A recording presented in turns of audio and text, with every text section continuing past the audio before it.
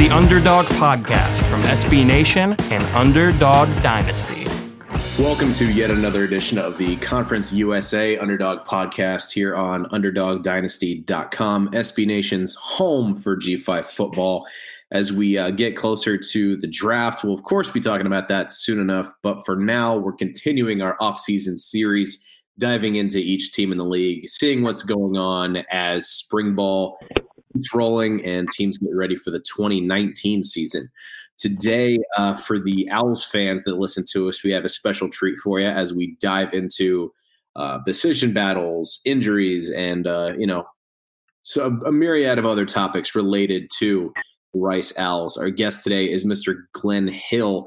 He is the Rice beat writer for the Houston Chronicle, covers the football program as well as a few other programs over there. And you can find him on Twitter at RiceChron, RiceChron. Mr. Hill, thank you so much for coming on today. Hey, what's going on? Thanks for having me. Yeah, of course. And, if our audience, if you need a reminder at this point, sorry, but I'm Joe Lonergan, of course, with my buddy Eric Henry. And Eric, how you doing? Doing all right. This is typically the point in the podcast where I rub in the fact that it is 85 degrees and sunny down here in Florida. But, we've got another guest who has great weather as well. So I won't tag team you, Joe. We'll let it be. You're up there in the Pacific Northwest, and it is what it is. So. All right. Keep in mind, we improved our recording setup a little bit, so I have the power to remotely mute you. So I'll keep that in mind. But oh my gosh. Eric, I'll let you kind of start with the line of questioning, just because I know there's a lot we got to get to about this program that's still transitioning from, in the second year now of the Mike Bloomgren era. So, Eric, please take it away. Yeah, absolutely. And once again, Glenn, thanks for coming on and making the time. Just the first question to start off, general observation. Where do you feel that Mike Bloomgren is in as far as the rebuild process, and what's the biggest challenge in your opinion that you see facing them heading to next season? Man, Eric, that's such a difficult question to answer because this is a one-win team. 2 years ago, they sort of barely got that second win over Old Dominion last year. Although I think a lot of guys around the program thought it was a really important one to actually show growth. And so, as I try to answer that question. It's year two. That's all I can really say. Last year, I think, especially from a coach's perspective, they were really trying to figure out what the heck they actually even have on this team, trying to figure out the lay of the land in terms of what coaching and recruiting and operating at Rice actually looks like. And then for the players, especially the defensive players, obviously Rice was really embarrassing in terms of pass defense a lot of times last year. But one thing to consider is that they were on their third defensive coordinator in 3 years. And so just in general, there's a lot of change. Some of the seniors, some of the juniors, some of the older guys on this team were sort of part of the Bailiff era as some late changes were happening, I guess, as he was attempting to try to salvage his job 2 years ago. So there's just a lot of change. And right now, I think the stage that they're at is sort of solidifying now. There was a lot of change, there was a lot of movement, there was a lot of newness, a lot of freshness. And now I think where they're at is trying to solidify things, trying to get more consistent with some things. And for the things that they were trying to instill from a cultural perspective, from a perhaps strategic perspective in terms of getting these guys in Bloomgren's weight program, a lot of these things are now sort of taking hold. So I think year two is really about consistency and maybe sort of making sure that a lot of these things that I just mentioned are ingrained in the guys and in the program. Let me go ahead and ask you this. Having seen Rice up close and personal when they came to FIU, one of the things that really impressed me, quite frankly, was, they may have caught FIU sleepwalking, for lack of a better phrase, but they were in that game into halftime. If my memory serves me correct, it was a 4-7-point game at halftime. Yeah, and I was really impressed with the fight that they showed, especially, Glenn, if you remember that game, Rice I believe they played 3 quarterbacks. I know Evan Marshman and Wiley Green all saw time as well. I know Sean Stankovich was hurt. So they're a team that, despite the injuries coming at them and the losses as well, they kept fighting hard. Can you just talk about, this team seems to have taken to Mike Bloomgren pretty quickly? No, you hit on it just right there. One of the things from a local perspective that's a little frustrating in covering Rice is that I think perhaps the program's a little forgettable, or at least it's easy to sort of like broad brush, where people say, hey, this team sucks, they're terrible, they're not going to be good, blah, blah, blah. But, I mean, if you actually watch this team, I think that's not the story. It's very clear that although they need work in some areas, I think finishing games will be one of those areas. I think that if you watch, you can see a lot of positives, and you can see the growth, and you can see the improvement, and you can see the talent that this team actually has. You just talked about that FIU game. I would even point to that U of H game. They played Houston, Ed Oliver in Houston. By the way, they played Ed Oliver in Houston with redshirt freshman making his third start against Oliver in the second or third game of the season last year. And I think Rice was actually winning that game up at halftime. So, I mean, if you watch this Rice team play, they've got talent, they've got some players, and even though for yet another offseason they've lost a few of those guys like Zach Abercrombie and Roe Wilkins up front, they've got some pieces. And, I mean, you talked about the quarterbacks as well. I think I'm sure we'll get to this a little later, but Wiley Green, I think, is a guy who I think they're really confident in his poise. They really like his poise, and they think that he's very much the quarterback of the future, regardless of who wins that job this season. Yeah, we absolutely will touch on the quarterback in a second. I'll let Joe take the lead on that. But you did mention some of the players that they lost. I want to talk about some of the skilled position players that they have on offense returning. And just from my observation, Rice seems to be in fairly decent shape with guys like Aaron Cephas, Jordan Myers, Austin Trammell, Aston Walter, et cetera. Can you just talk about some of the pieces that they have in place right now? Yeah, sure. And I would throw a couple of other names in there. Someone like a Cam Montgomery, who was I think he was a 100-meter champion in high school, was a receiver. He's had some injury issues, just switched to running back this year. So I think he, maybe Aston Walter, will sort of serve as their speed guys or change of pace guys. They've got another guy, Ari Broussard, who's a former linebacker, who they're trying to sort of turn him into their power back. We've got another true freshman, Jawan King, who figures to be I don't know if he'll be a prominent piece, but just another bigger back. And again, this is a power running philosophy, and so those are the kind of guys that they definitely want to have. So I think he'll be in the mix as well. And then as far as those receivers go, Jordan Myers, Aaron Cephas, Austin Trammell, these are some guys who, especially with Aaron, folks have sort of known about their potential for a while. People have been saying, yeah, man, how about Aaron? Like, I can't wait until he finally sort of puts it all together. I can't wait till he sort of has a more consistent showing throughout the season. And it seems like this offseason and sort of a little bit of last year, if you're going to include Austin Trammell's production, it seems like now this is the year that those guys really take that big step in terms of not just being, young guys who have potential, but being players who, on the one hand, help a young quarterback, and Wiley will likely be a young quarterback, and Wiley Green along. But then on the other hand, that sort of more coming to their own in terms of being like a game-changing sort of guys who very much factor into this offense and what it's trying to do, instead of guys who are more role players, Absolutely. And you also touched on the defense a little bit earlier as far as some of the struggles of getting them on the same page and getting them up to par. But a player who really impressed me, once again, is throughout the entire year, and when he came to FIU, he had a handful of tackles, I believe a forced fumble, as well as Prudy Calderon. Had an excellent freshman season. What do you think that Rice fans can expect from him going into next year? Prudy is, man, he is such a good player, I'll tell you. And it's funny that last year there was the safety opposite him, George Nyaqua. He was sort of the young, I think he was a redshirt freshman, redshirt sophomore last year. He was sort of the young safety that was expected to, come up with 4 interceptions, who was expected to make some noise. He's a quiet guy, but he was expected to make a lot of noise on the field. But then Prudy, who was a true freshman last year, he comes out of San Marcos, and by the time that season's over, he has 4 interceptions, which I think is the most for a Rice DB since Phillip Gaines, who's in the NFL. So he really, he really took this team by storm, and I think they have really high expectations for him. Obviously, his performance sort of set that bar high. But even beyond him, I would say that going back to Nyaqua, you've got a guy like a JUCO kid in Naeem Smith.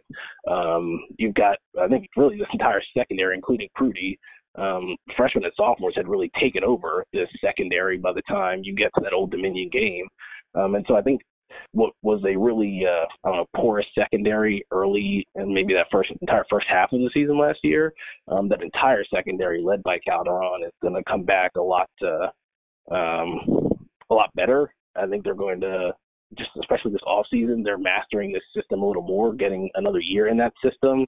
And sort of going back to what I said about this defense playing having three defensive coordinators over a 3-year period, I think that's part of the reason why people like Calderon shined last year, is that they're coming in with the same amount of knowledge about Brian Smith's philosophy as the seniors and the juniors were, And so he was able to come in and, a guy like Antonio Montero, who was his roommate, who I guess he was a starter towards the end of last year as well at linebacker. He's another guy who's going to factor into in terms of being a big piece of this defense this year. So, I guess I think I answered your question, but the point is that there's a lot of young guys on this defense who I think are worth looking at. Although Prudy, obviously, with those 4 picks, is sort of the sexy pick in terms of production. No, I think you touched on a lot of great points there. For our CUSA listeners who are trying to get accustomed and trying to get familiar with the Rice program, it's great to have as much knowledge as possible. For those of you listening, we have Glenn Hill from the Houston Chronicle as a Rice beat writer. Glenn, in your latest article, something that you wrote kind of stood out to me. It was kind of a line about recruiting, which you said, Rice has taken a geographically diverse approach to recruiting. I wonder if you could expand on that, because most people, including myself, would think being in Texas, there wouldn't be much of a reason to recruit outside of the state.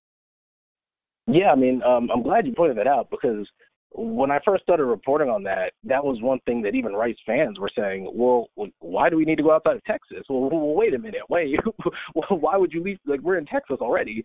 But, even from the very beginning, Bloomgren, he's obviously coming from Stanford. He's heavily influenced by David Shaw. And I don't know if you remember the comments David Shaw made about the SEC a while ago. But Bloomgren does not feel that same way. But just in terms of taking a more, broader scope at recruiting, he has a certain profile of player that he wants to attract. And at the end of the day, if you're going to limit yourself to Texas, that's not really, I don't think that that's the wisest thing to do, even from like a mathematical perspective. If you're trying to cast a wide net to get a certain type of player, I think that you kind of do need to survey the country, and that's something that he said before. He looks at schools, obviously, Texas Tech, Texas A&M, U of H. There's other schools that might compete for the same athletes as him in Texas, but at the end of the day, more often than not, he's going up against Northwestern, he's going up against Duke. In some cases, he's going up against Stanford, maybe like a UCLA. Those are the schools who he's competing with, and at the end of the day, those schools tend to recruit nationally. And so he sort of takes the same perspective. If I want a certain type of player, then I've got to, there's no other way but expanding beyond Texas in order to try to get them. And so part of it is like casting a wider net to up the talent of the program, which is something he's said pretty directly before. And also part of it is just like not limiting yourself to Texas, and him being a sharp and sort of resourceful person in general in life. He's got Robbie Picasso, his quarterbacks coach, who was Andrew Luck's backup at Stanford, and he's got a lot of connections down in Southern California, which is where I think Jake Bailey, the top recruit in this past class, came from, which, like, that's a guy who, no disrespect to David Bailiff, I don't know if they're landing a star player from one of the top 3 high school programs in America at Rice. I don't know if they're doing that 2 years ago. And so that feeds into it. You've got former special teams coordinator Pete Lembo and defensive coordinator Brian Smith. To an extent, one of the DB coaches, Gerard Wilcher. You've got guys who have big-time connections up in Michigan and Pennsylvania and up in the Northeast. Where, Tom Stewart, the kid from the quarterback from Harvard, he's from Dallas, but just speaking to the ability to go up into the Northeast in general and develop connections and lure people from there down to Rice, that's something that I think Bloomgren has sort of had his eye on doing in general. I think it's something when he sort of stated his desire to recruit more nationally from the very beginning, it was something that I think people were nervous about, maybe because they didn't think that Rice could do it, or because, like you said, Texas has a lot of talent. But at the end of the day, I think he's he's convinced or persuaded a lot of people that his method is, I don't know, very effective because he's had a lot of luck so far. Just one final thing I'll say, I think if you look back at those 24/7 classes, Bailiff, I mean, he was getting his recruiting classes were mainly comprised of guys from Texas. You might have like a guy from Indiana, a guy from he had, a little Canadian pipeline going on. But at the end of the day, Bloomgren, I mean, he's getting folks from 7, 8 different states, including Texas. And so I think in his view, that's where Antonio Montero, that's a guy who came from Minnesota. When's the last time a guy from Minnesota was playing at Rice? Cole Garcia, I think he's from New York. So you've got these guys who are very much stepping in and becoming freshman starters who are from these areas. And I think if he's just recruiting from Texas, you might not have that, or he might not even be able to lure those guys necessarily. Yeah, it's something that we see here at FIU as well. Butch Davis is taking that approach. If you even take from this last recruiting class, you have a guy like Stone Norton, who's Mr. Football in Tennessee, Joe Hopper, who came out of Ohio, and it's similar to Rice in the sense that you look at where FIU is and you say they have all this great speed in South Florida. Why would they ever leave South Florida? But if you're able to put together a staff that can recruit multiple areas of the country, why not, take the opportunity and do it? So it makes perfect sense. Like Exactly. we're trying to go with Rice. Just, going to finish up here as far as my questions go. We like to, with our guests, veer away from football for a second, throw a couple softball questions out there. So, Glenn, here's my question for you. You're checking your Twitter bio. You're from Philly. You end up going to HU and going to DC, and then you end up in Houston. What are your top 3 things about living in Houston, living in the Lone Star State, coming from being an East Coast guy? Oh, wow. Put me on the spot there. Well, I mean, shoot, you said the first thing already, which is the weather. Let's see, that's number 1. Philly is a good food city, but Houston, people back home might kill me for this, but I think Houston definitely might have the leg up there. And so just in terms of the range of food that's here, and then just also the quality, also just I don't know, maybe this is my own family, but Northeasterners in my experience don't quite know how to do barbecue as well as they do down here. So that's definitely a thing. That's 1, 2. I don't know if I can name a third one. I put you on the spot, so I understand. Saying Houston has better food than Philly, you're going to wake up with a cheesecake in your bed like that scene in The Godfather. No, exactly. That's why I'm trying to ride a fine line here. I might get a little blasphemous if I start naming more things. It's all good. We'll get off of that before you blaspheme the city of brotherly love too much. But wins and losses aside for Rice last year, a big bright spot for the team has been Jack Fox, who you could argue is probably one of the better kicker/punters in football right now. With the NFL draft coming up, what are your expectations for him as he continues his career in the pros? By all accounts, it seems like he's a top 3 punter. I mean, obviously, I think everyone who's watched him both at that East-West Shrine game, if you watch him during the season, the first thing that sticks out to you is his leg and the fact that he just booms these 50-yard punts. But where I think, perhaps I guess for his future, where I think he'll be most effective is the fact that last offseason, one thing he worked really hard on was his coffin corner punting. So being able to not just punt with that 50, 55, 60-yard power, but also being able, especially with a team like Rice, where you didn't necessarily have a great long-range field goal kicker, he had to polish his ability to, from the 45, from the 50, being able to plant that ball within the 20-yard line. And last year, I mean, I think you saw that if you watched Rice games. I mean, he was just casually planting punts inside the 10-yard line, sometimes inside the 5. And so I think that's where, in terms of his NFL prospect, that's where I think he'll be really valuable if he can consistently do that, booting the ball with a lot of power and those sort of deep high kicks that make you say, ooh, but then also, like I said, being able to just plant a dagger inside the 10-yard line like he does.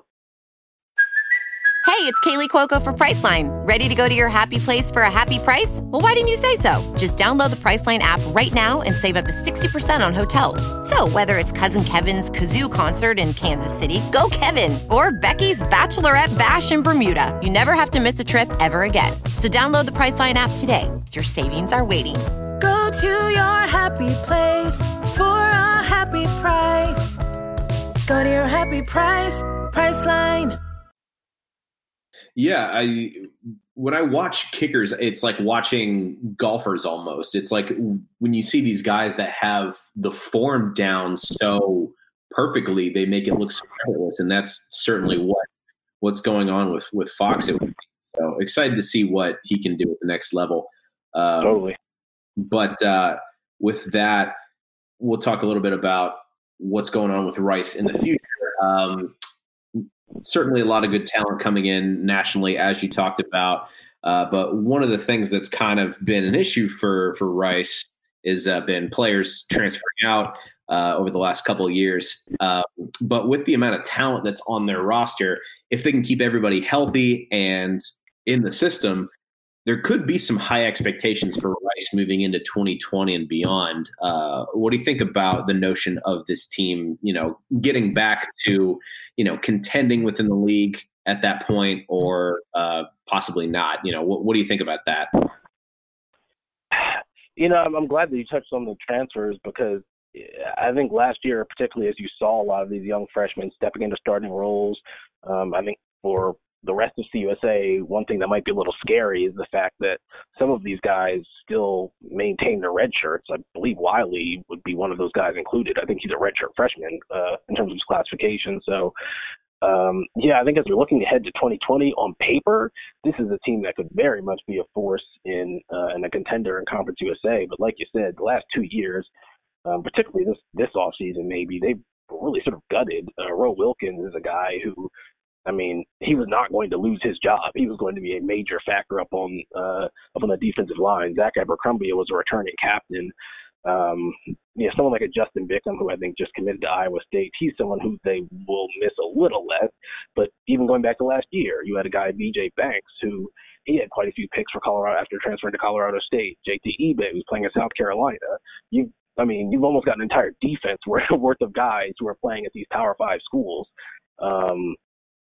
And so that's what makes it difficult to look ahead and try to guess what Rice could be next year, because these off-season departures really seem to gut them. At the same time, though, I think perhaps, if Bailiff were still the coach, I think it would be a little more concerning, because Bailiff did not quite have the ability to attract both JUCO talent, but then also grad transfers to Rice, which is something that Bloomgren has done, I think, either just as much as him or even a little bit more at this point in just 2 years, versus 11, the 11 that Bailiff had. So on the one hand, I think there is a silver lining in the fact that even if Rice does lose some guys next off season, I don't imagine that any of those guys will be some of these young key players like Green or like a Calderon. I don't see those guys leaving. So I think that bodes well. And then, like I said, the fact that someone like Naeem Smith, someone like Blaze Aldridge, someone like Nick Leverett, who's going to start at guard likely, you've got some guys who transferred into the school, and that's something that Rice didn't really have consistently before. So I guess it's a double-edged sword, but I think Rice fans the positive takeaway for them is that Rice can actually get some of these guys now, even if they lose them. Staying on the topic of grad transfers, here's, amongst ourselves over at Underdog, we kind of have conversations about the different rules that kind of go into, with regards to the transfer portal and eligibility and all that. And one thing that we've kind of seen to notice with Rice and some of these other schools that have such high academic standards is you see guys come in, do the 4 years, earn that degree, and then they'll transfer to another, quote unquote, traditional football centric school. So have you kind of noticed that happening with Rice, these guys coming in, getting the degree that will, look good later on in life, and then try to get another year or two at, a place where maybe they feel like they have a better opportunity to either win or be a big part of like a football culture, I guess? No, 200%. I mean, that's absolutely part of it. I mean, I'm trying to think of a specific example, but it really applies to so many of these guys. And in fact, I guess I just have to flip it. Like Abercrombie might be the only guy who I can think of who is leaving for, I don't know, more personal sort of family reasons. Whereas with so many of those other guys, that's exactly it. I guess this year you have a little bit more diversity in terms of the reasons for those departures. People like I said, Bickham, Jackson Tyner, that they might have been a little more playing. Houston Robert, they might have been a little more playing time related. But overall, with basketball, with football, that is absolutely what Rice deals with quite a bit. And even beyond just, I mean, obviously Rice is a challenging school academically. That obviously plays a role, like you just touched on. But one thing that, when you talk to players, when you sort of talk them off to the side in a more casual setting, not necessarily after practice or around other reporters, they will speak to discrimination is way too strong of a word here. But this sense of maybe like isolation sometimes, being at a school where, you're sort of people assume you kind of got there specifically because of sports. They don't really see you as their equal necessarily in the classroom. And so maybe like on a cultural level, I think that there are other things going on in addition to it being a tough academic school. I think there are some smaller aspects, some other aspects to it. I think you touched on it as well, particularly for the better players that have come through Rice. One thing that they've not complained about, but one thing that they've expressed is that they have a slight sense of, bittersweetness about, working as hard as they did and getting to the level of talent that they have, but then not really, like I said, you sort of get disrespected sometimes on campus versus being like the big man on campus and having the more stereotypical college athlete experience at like an SEC school perhaps. And so some of them sort of lament not really being able to experience that as well. So I think that there's a number of factors, but I think that the academic one is the primary one. That's fascinating. I guess before I wanted to dig deeper on that, but overall, does it feel like, just from as an observer of the college football space, do you think that rule of being immediately eligible as a graduate transfer, you think that tends to hurt these programs with higher academic standards more than it helps them, or what do you think? I mean, in light of the dynamic that you just mentioned, the fact that I don't think that is exclusive to Rice. If you work that hard, I mean, half the reason the coaches sell these guys when coming to a school like Rice is to get that degree, is to, I forget the exact quote, but essentially saying, hey, the NFL is a 10-year deal maybe, but this is more of a, this is worrying about like your 30-year career after that. And so that's a big part of the selling point of getting into Rice. And so just by the very nature of that dynamic, I mean, I think that a school like Rice is always kind of going to be, get the short end of the stick because of that. At the same time, like I said, there is a silver lining for Rice guys in the fact that they can still attract some of these guys. Although I think all things considered, the talent they're losing might slightly outweigh that which they're bringing in. But sure, I mean, they're bringing in a little bit. I mean, it's interesting that I wonder what the experience was of their transfer from Harvard, where, if you want to go somewhere where the football culture is a little bigger, obviously you want to go to Texas, but Rice isn't necessarily the school that a lot of people, I guess, would think of when you think of a football school or a football culture. But I think you think that had something to do with it. Yeah, and I mean, even on the other side of that, like a guy like Nick Leverett, who I mentioned, I think he was a starter at tackle for North Carolina Central, where Rice's offensive coordinator used to be the head coach a year or two ago. But he's a guy who, the idea of getting a Rice degree, the idea of getting a graduate degree from Rice, the idea of having Rice on your resume, that can also have the opposite effect, where it attracts a guy there to say that I want Rice on my resume. Again, I think that more often than not, it goes the other way around. But again, just speaking, I guess, trying to tackle all angles of this topic, I think that there are some guys who are drawn to the idea of getting a Rice degree. And in one particular case, there was a former Rice defensive player who transferred to a Power 5 school, but he actually wanted to stay at Rice. He wanted to be able to say that he went to Rice for grad school as well, but academics didn't necessarily line up for him. But so all that to say is that I think that in a small way, Rice can find ways to benefit from it. But I think like overall, yeah, it tends to hurt them. Yeah, it'll be that trend continues throughout the Bloomgren era, and maybe there's the possibility that culture can shift a little bit. But real quick before we start wrapping, with spring football being underway, you talked about Wiley Green having a shot at winning that starting quarterback. What's your kind of take on the group right now, and who do you think is the starter week 1? Yeah, if I had to guess, I would probably say it would be Wiley. By many accounts, he's come into this. He had a slow start to spring, but he's really found his rhythm and sort of re-exhibiting that poise that coaches really sort of fell in love with last season.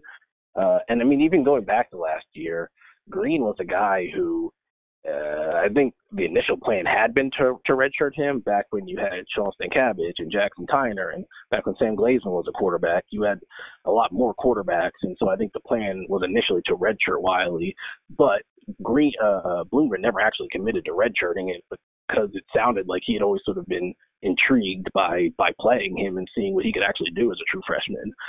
So even going back to that, I think that I wouldn't call Green anointed, but I think that he's intrigued coaches from the very beginning.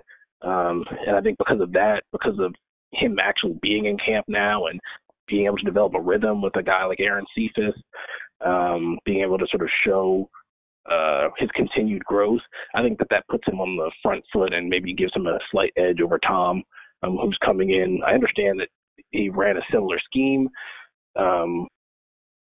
but I could envision a situation where Green is the starter and Stewart is sort of your veteran, reliable backup, especially if Green can't stay healthy.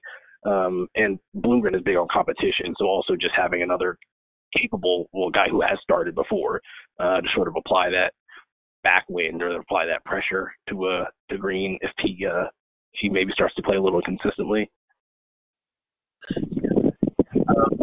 My last question is sort of more about Coach Bloomgren and the differences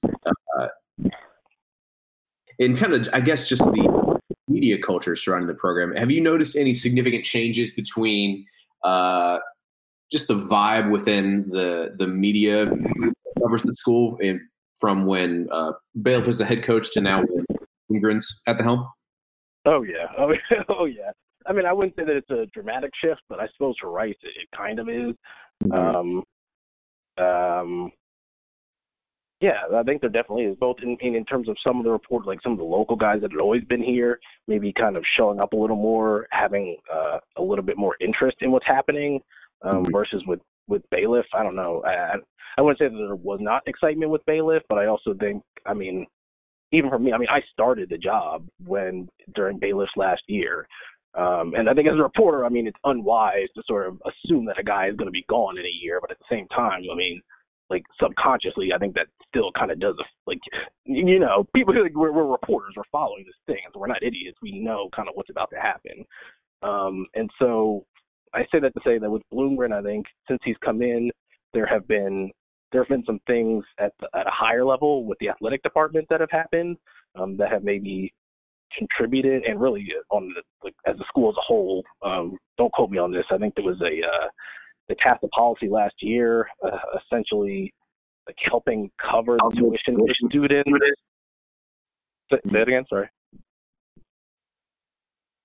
I'm sorry, did you say, no, you're good. I don't think either of us said anything, but go ahead. Oh, okay, my bad. But yeah, so they had this God, I forget what exactly it is. The point is that the school's going to help offset tuition if your family comes in under a certain amount of money. And so that's something, especially, Bloomgren loves his walk-ons. And so that's something that is a huge advantage, competitive advantage in terms of trying to lure a walk-on.